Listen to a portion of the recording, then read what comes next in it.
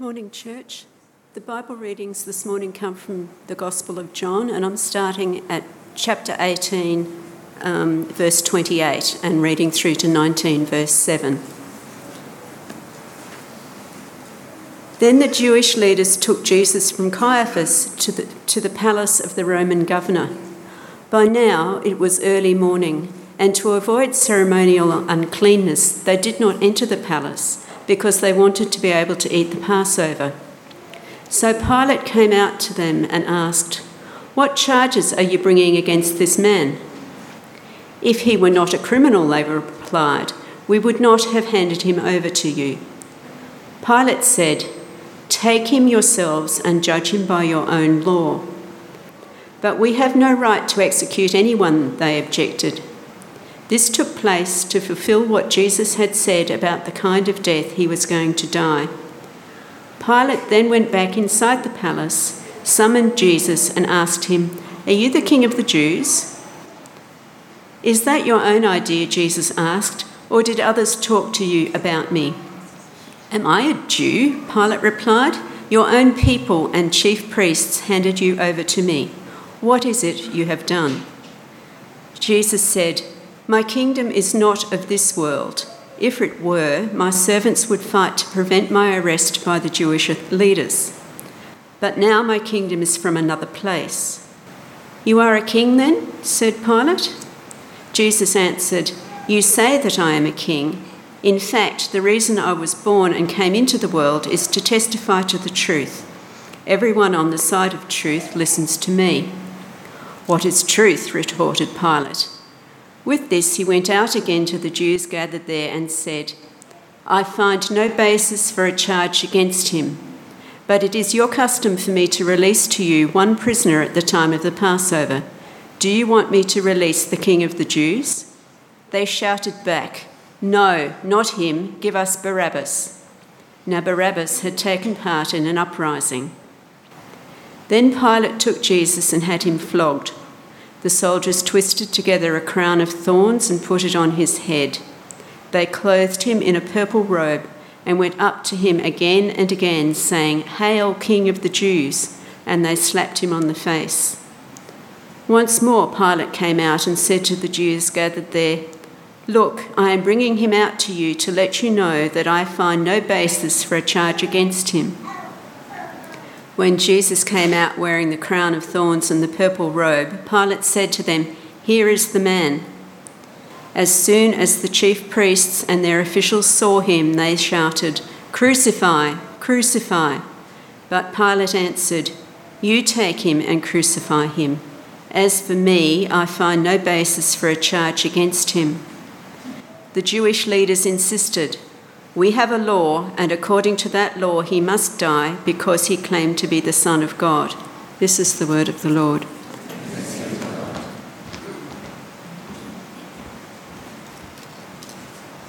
Hello, we're continuing on reading.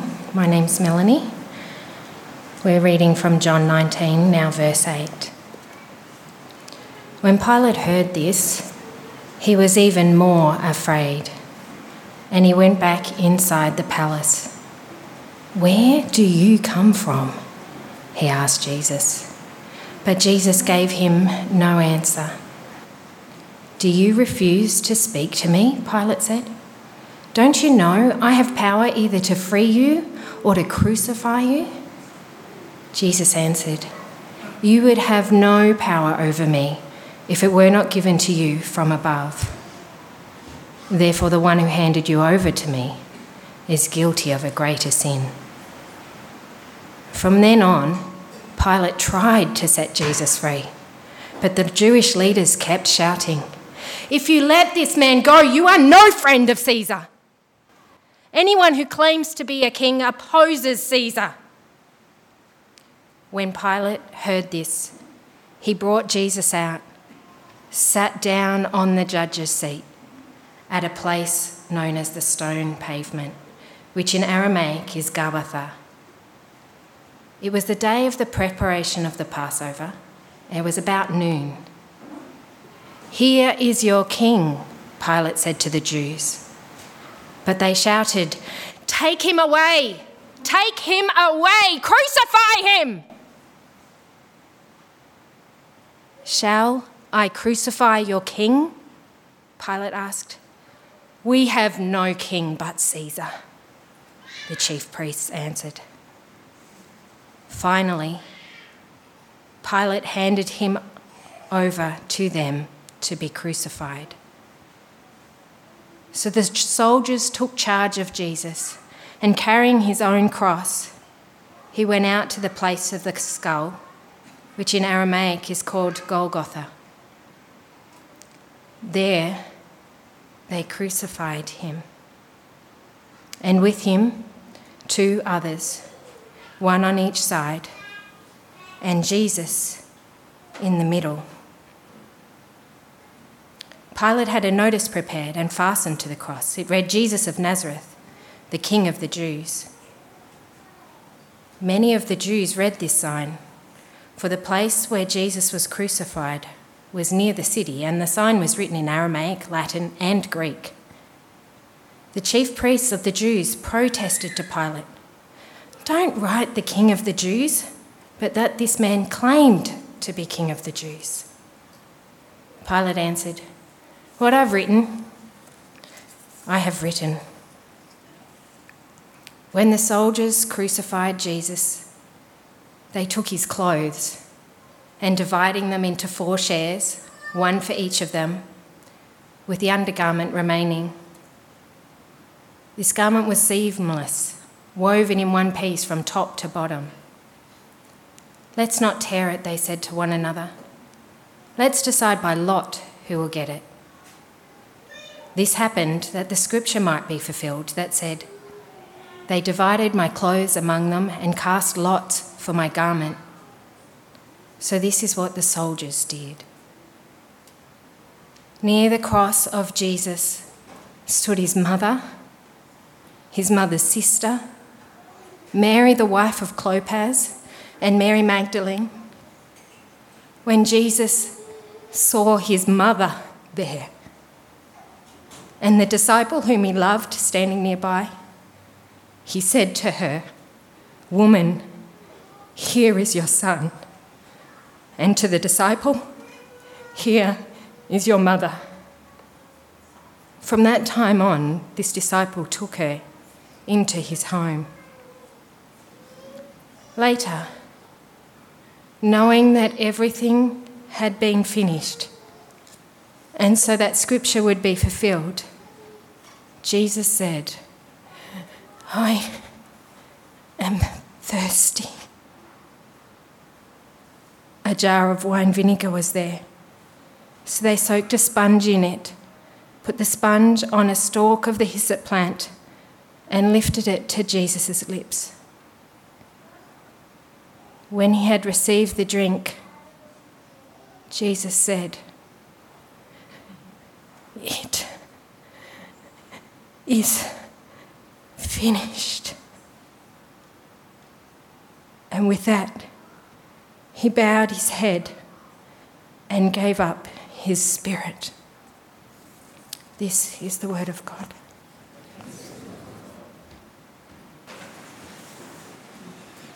Good morning.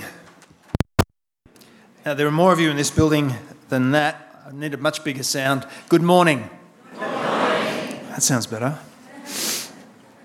My name's Andrew. I'm a member of staff. I'll be preaching from the passage from John that we've had read for us this morning.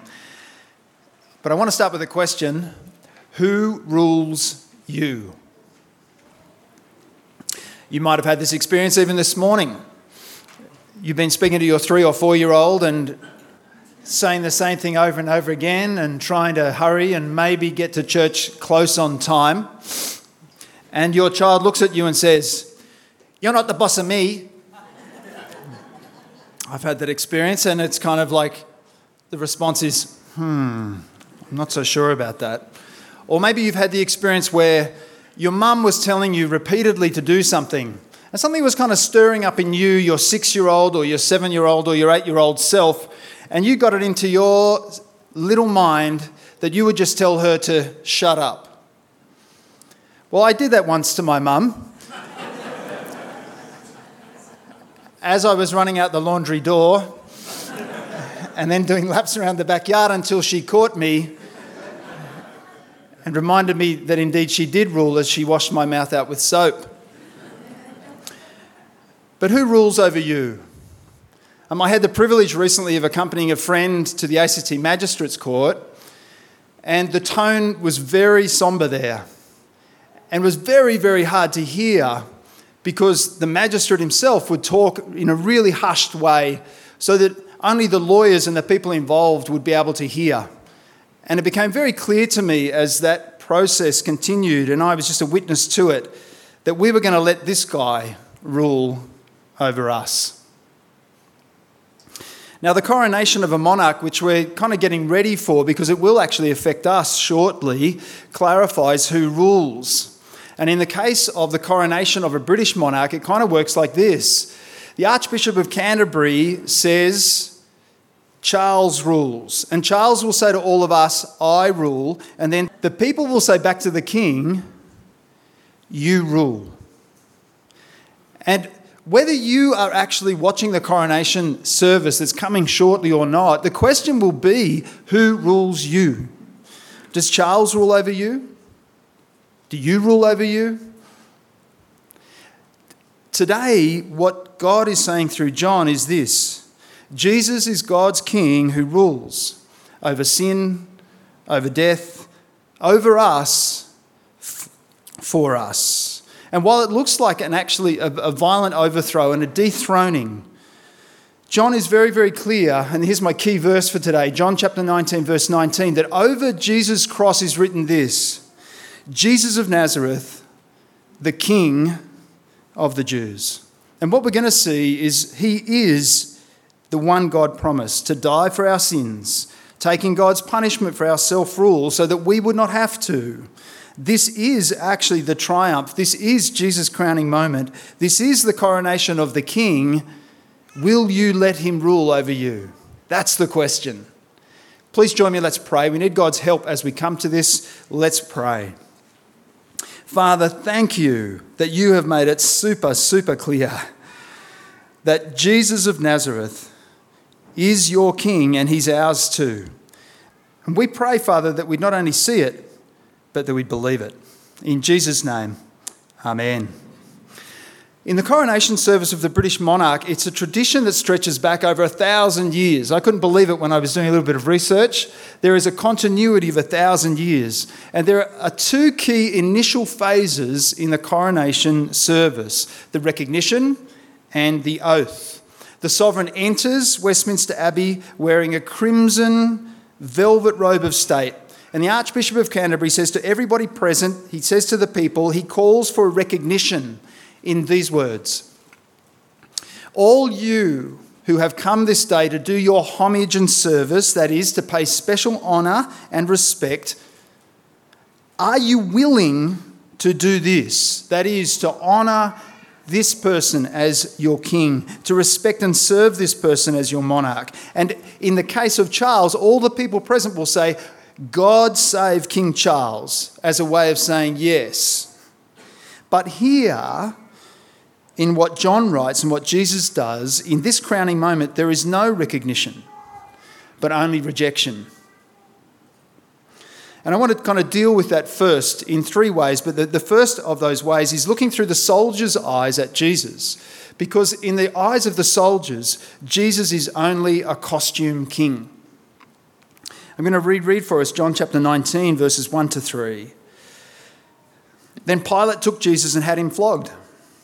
The soldiers twisted together a crown of thorns and put it on his head. They clothed him in a purple robe and went up to him again and again, saying, Hail, King of the Jews! And they slapped him in the face. As someone in my life group this week, a smaller kind of number of God's people here at St. Matthew's gathering together to read the Bible together, and we looked at this passage. They said, this seems like an evil, humiliating play within God's larger drama, just this moment that I've just read for us. And I can fully understand why the soldiers would behave like this. They are just absolutely unloading the tension and the pressure of being occupying forces, hated by pretty well everyone around them, trained to be killers, and just pent up. And so they humiliate a defenceless victim. This is their moment, actually, just to let it all out. And they say this: the only way that Jesus could be a king is if he plays dress-ups. He does wear a crown, but it's one that they've made, like Phil pointed out, of thorns. It's a crown of a suffering king, actually. He does have a royal robe, but of a humiliated pretender, at least as far as the soldiers are concerned. He is the king of the Jews, but only as a joke. And as far as the soldiers are concerned, Jesus is a costume king. He does not rule. But who is he? Because John wants to write this down. He wants us to know. And the question for us is, as we look on today, who is Jesus? Will he rule over you? And then we come to Pilate. As far as Pilate's concerned, Jesus is a political failure. And I'm thinking here of verses 4 to 6. Once more, Pilate came out and said to the Jews gathered there, "Look, I'm bringing him out to you to let you know that I find no basis for a charge against him." When Jesus came out wearing the crown of thorns and the purple robe, Pilate said to him, "Here is the man." As soon as the chief priests and their officials saw him, they shouted, "Crucify, crucify." The Pilate is the representative of Caesar. In this moment, Emperor Tiberius. So when you look at Pilate, you see Rome. And when you look at Pilate, you say, Rome rules. Caesar is king. And while I think it's actually an interesting thing to reflect on, is Pilate really convinced that Jesus is not a king? Maybe he is convinced that Jesus is a king. At any rate, Pilate is pointing out Jesus' failure because Pilate decides over Jesus. He simply says in this moment, "Here's the man." No title, no royal introduction, no respect really. And so Pilate will allow Roman power to confirm that Jesus is a political failure. Jesus will be crucified. This is the ultimate disempowering by the Roman Empire of anyone who opposed it, publicly, so that the suffering, agonised, tortured body would be the advertisement that round here, Caesar actually rules. And I wanted to think through some famous historic examples of what it would look like for pretenders to the throne to be punished. But do you know what? I feel like what we've read today and what we're looking at is more than enough. Because the Romans are basically saying, look at the scoreboard. And the scoreboard is the cross. That's who rules around here. So Pilate is saying that Jesus is a political failure. The power of Rome trumps him. But who do you say Jesus is? And thirdly and lastly, just in this section, the religious leaders say that Jesus is a religious fake. And this is perhaps the most awful moment of it all, I think. John chapter 19, verses 6 and 7. As soon as the chief priests and their officials saw him, they shouted, "Crucify, crucify." But Pilate answered, "You take him and crucify him. As for me, I find no basis for a charge against him."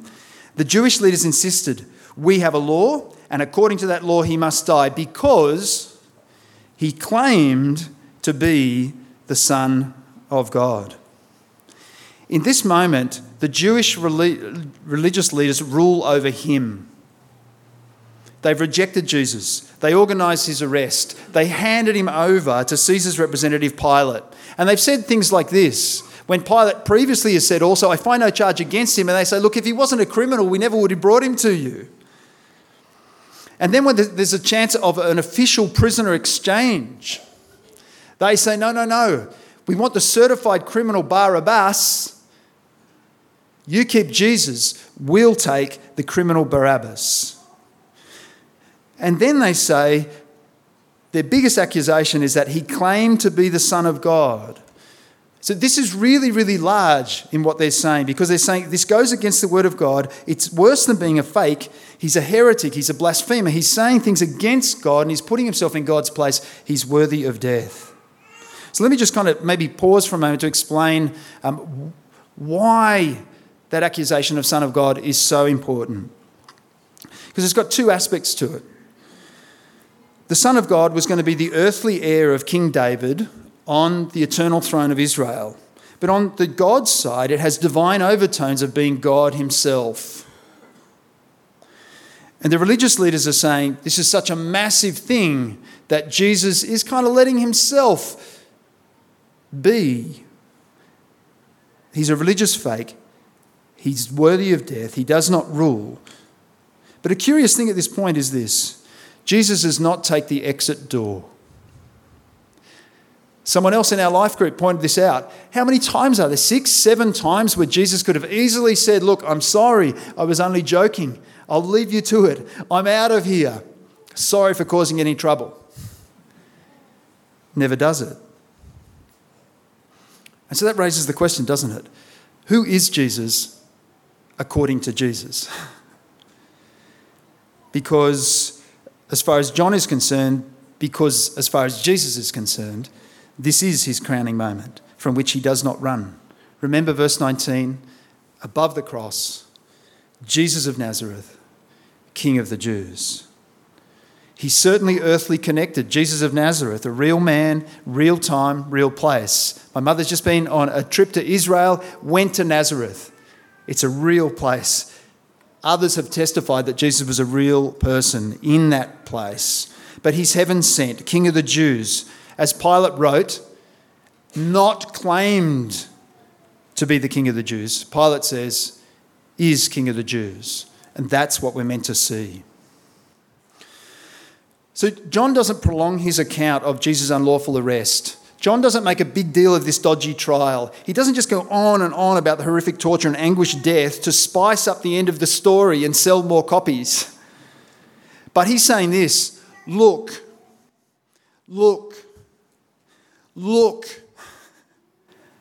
Are you looking? Understand who Jesus is. Look at Jesus. He is dying as the King of the Jews because he is the King of the Jews who dies for you. It's not just a good story, it's a true story. And I want to give you 3 reasons to reflect on that actually back this up. The first is this: Jesus is the promised King. In chapter 18, verse 32, we hear this. This took place, that is, the Jews not wanting to do the executing, this took place to fulfill what Jesus had said about the kind of death he was going to die. So Jesus is the promised King according to his own promise, firstly. Secondly, it's not a self-fulfilling death wish, because this thing goes down even to the division of clothing, as God said hundreds of years before and recorded for us in Psalm chapter 22. Another excellent observation in our life group on Monday night. Someone said, why does John bother with Jesus' underwear? Why does that make it into the story? Have a listen to this. John chapter 19, verse 24. When the soldiers crucified Jesus, they took his clothes, dividing them into 4 shares, one for each of them, with the undergarment remaining. This garment was seamless, woven in one piece from top to bottom. Let's not tear it, they said to one another. Let's decide by lot who will get it. This happened that the scripture might be fulfilled that said, they divided my clothes among them and cast lots for my garment. So this is what the soldiers did. Do you understand? Hundreds of years before, this is what's happening as Jesus dies hanging on the cross. He's got no control of what the soldiers do, apparently, with his underwear. But what they do is happening exactly as God had said. And lastly, Jesus says to Pilate, you would have no power over me if it were not given to you from above. So in this moment that looks so out of control, where Jesus seems to be so under the foot of absolutely everybody, God's universal plan has been perfectly worked out. Shakespeare said, all the world's a stage, and all the men and women merely players. They have their exits and their entrances. But here, Jesus is not being played. He is the playwright in this drama. He's the director. This is God's King as God promised. Now, they don't get it in the moment. Every single person in their little view of Jesus at this point in time, they don't get it. But we have the privilege this morning of seeing the whole plan. With the question that God is asking us, Jesus said he's God's promised king. But who do you say that Jesus is? Second, Jesus is God's universal king. I'm going to read from chapter 18, 36 to 37. Jesus said, "My kingdom is not of this world. If it were, my servants would fight to prevent my arrest by the Jewish leaders. But now, my kingdom is from another place." "You are a king then," said Pilate. Jesus answered, "You say that I'm a king. In fact, the reason I was born and came into the world is to testify to the truth. Everyone on the side of truth listens to me."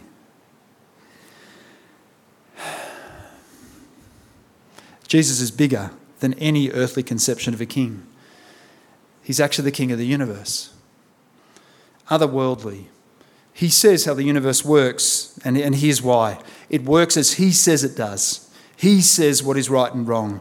He divides the universe and he divides people. Because either you're on the side of truth, his, or you're against him, believing what is false and living a lie.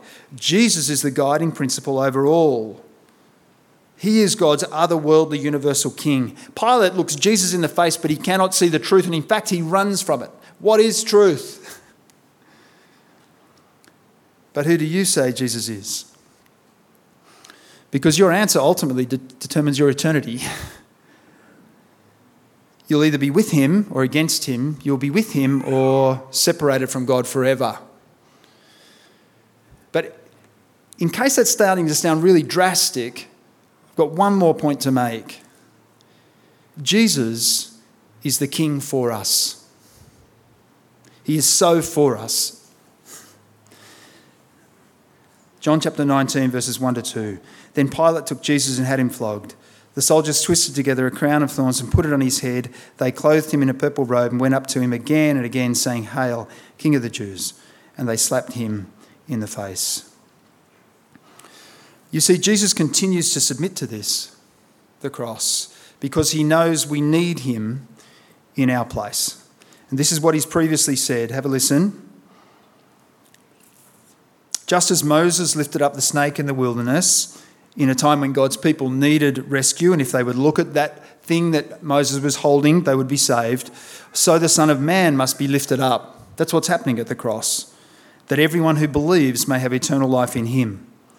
For God so loved the world that he gave his one and only Son, that whoever believes in him shall not perish, but have eternal life. So the implication there is that without Jesus, there is perishing. Without Jesus, there is no eternal life. But Jesus has come so that there might be life forever with God. And it just underlines and reminds us that this is the crowning moment. This is where Jesus submits himself as the innocent king to the perishing. He submits himself to the judgment of death, to take the punishment of our sin. He doesn't run from it, but he takes it upon himself. So what is this thing called sin, and why is it so serious? Let me give you a bit of a banal example. I heard these words from a newly licensed driver who said this after their first unaccompanied drive. "I realised that I could turn wherever I like." That's after 100 hours at least of being told turn right, turn left, stop, change gear. And at that corner near our house, I could go really fast. Remember, that's my car that you're driving. But this is how we treat God. This is what sin is like. It's his world.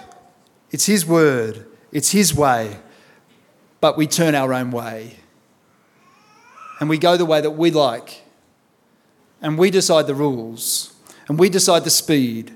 And we decide the direction. But it really changes nothing because God's the creator of the road. He's the creator of the world. He's the maker of the rules. He knows how it works best and what's best for us. It's his road and his rule. And we turn away from him, but we'll still fail the test. Just like the assessor on so many first attempts at a driver license will fail the person who even just goes 1 kilometre an hour over the speed limit. That's enough.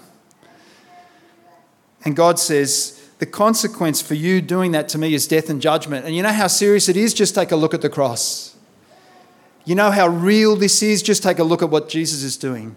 You know how much sin must be punished? Jesus is taking it. You know how much death and judgment are real? It's there. But Jesus takes it for us. It's like this. Imagine this is the book of your life, and everything you have ever done and ever thought is in there. I don't know about you, but I'd be absolutely ashamed if that was collected there. And God will open it and judge you accordingly. But what happens is that blocks your relationship with him. Because sinners can't live in paradise. There can't be any relationship with the holy God when people are breaking his law. He says it doesn't work that way. But this is what happens at the cross. Jesus hangs dying there to take that on him, to ruin his perfect relationship with God so he can restore ours. That is what's going on at the cross. That is Jesus, the King for us. Here's the oath that King Charles will swear at his coronation, or a version of it.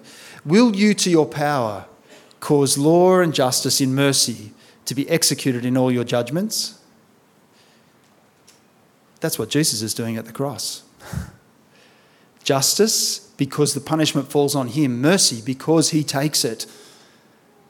Will you, to the utmost of your power, maintain the laws of God and the true profession of the gospel?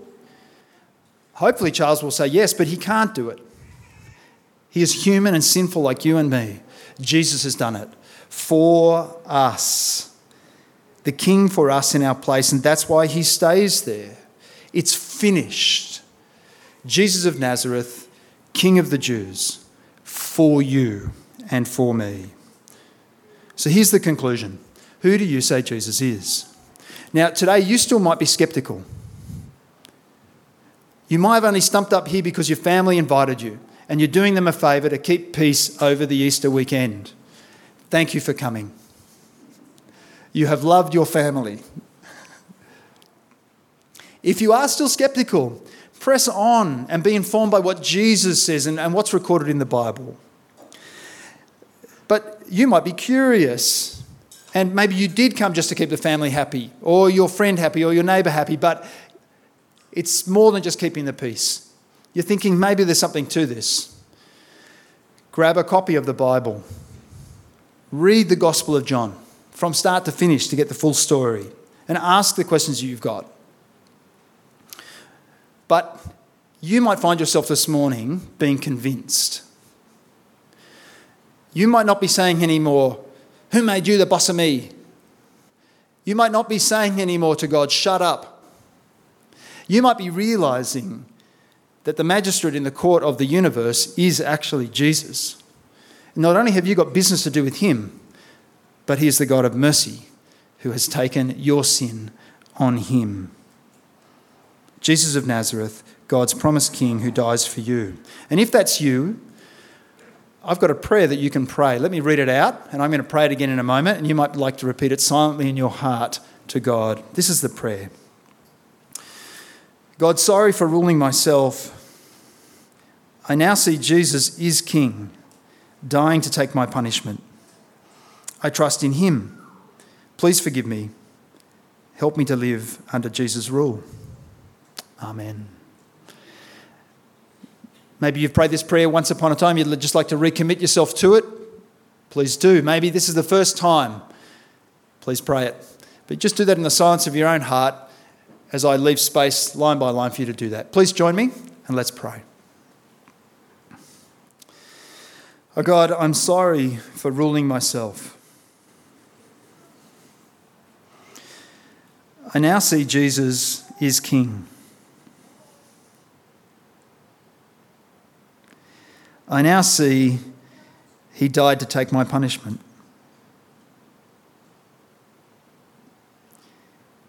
I trust in him. Please forgive me. Help me to live under Jesus' rule. Amen.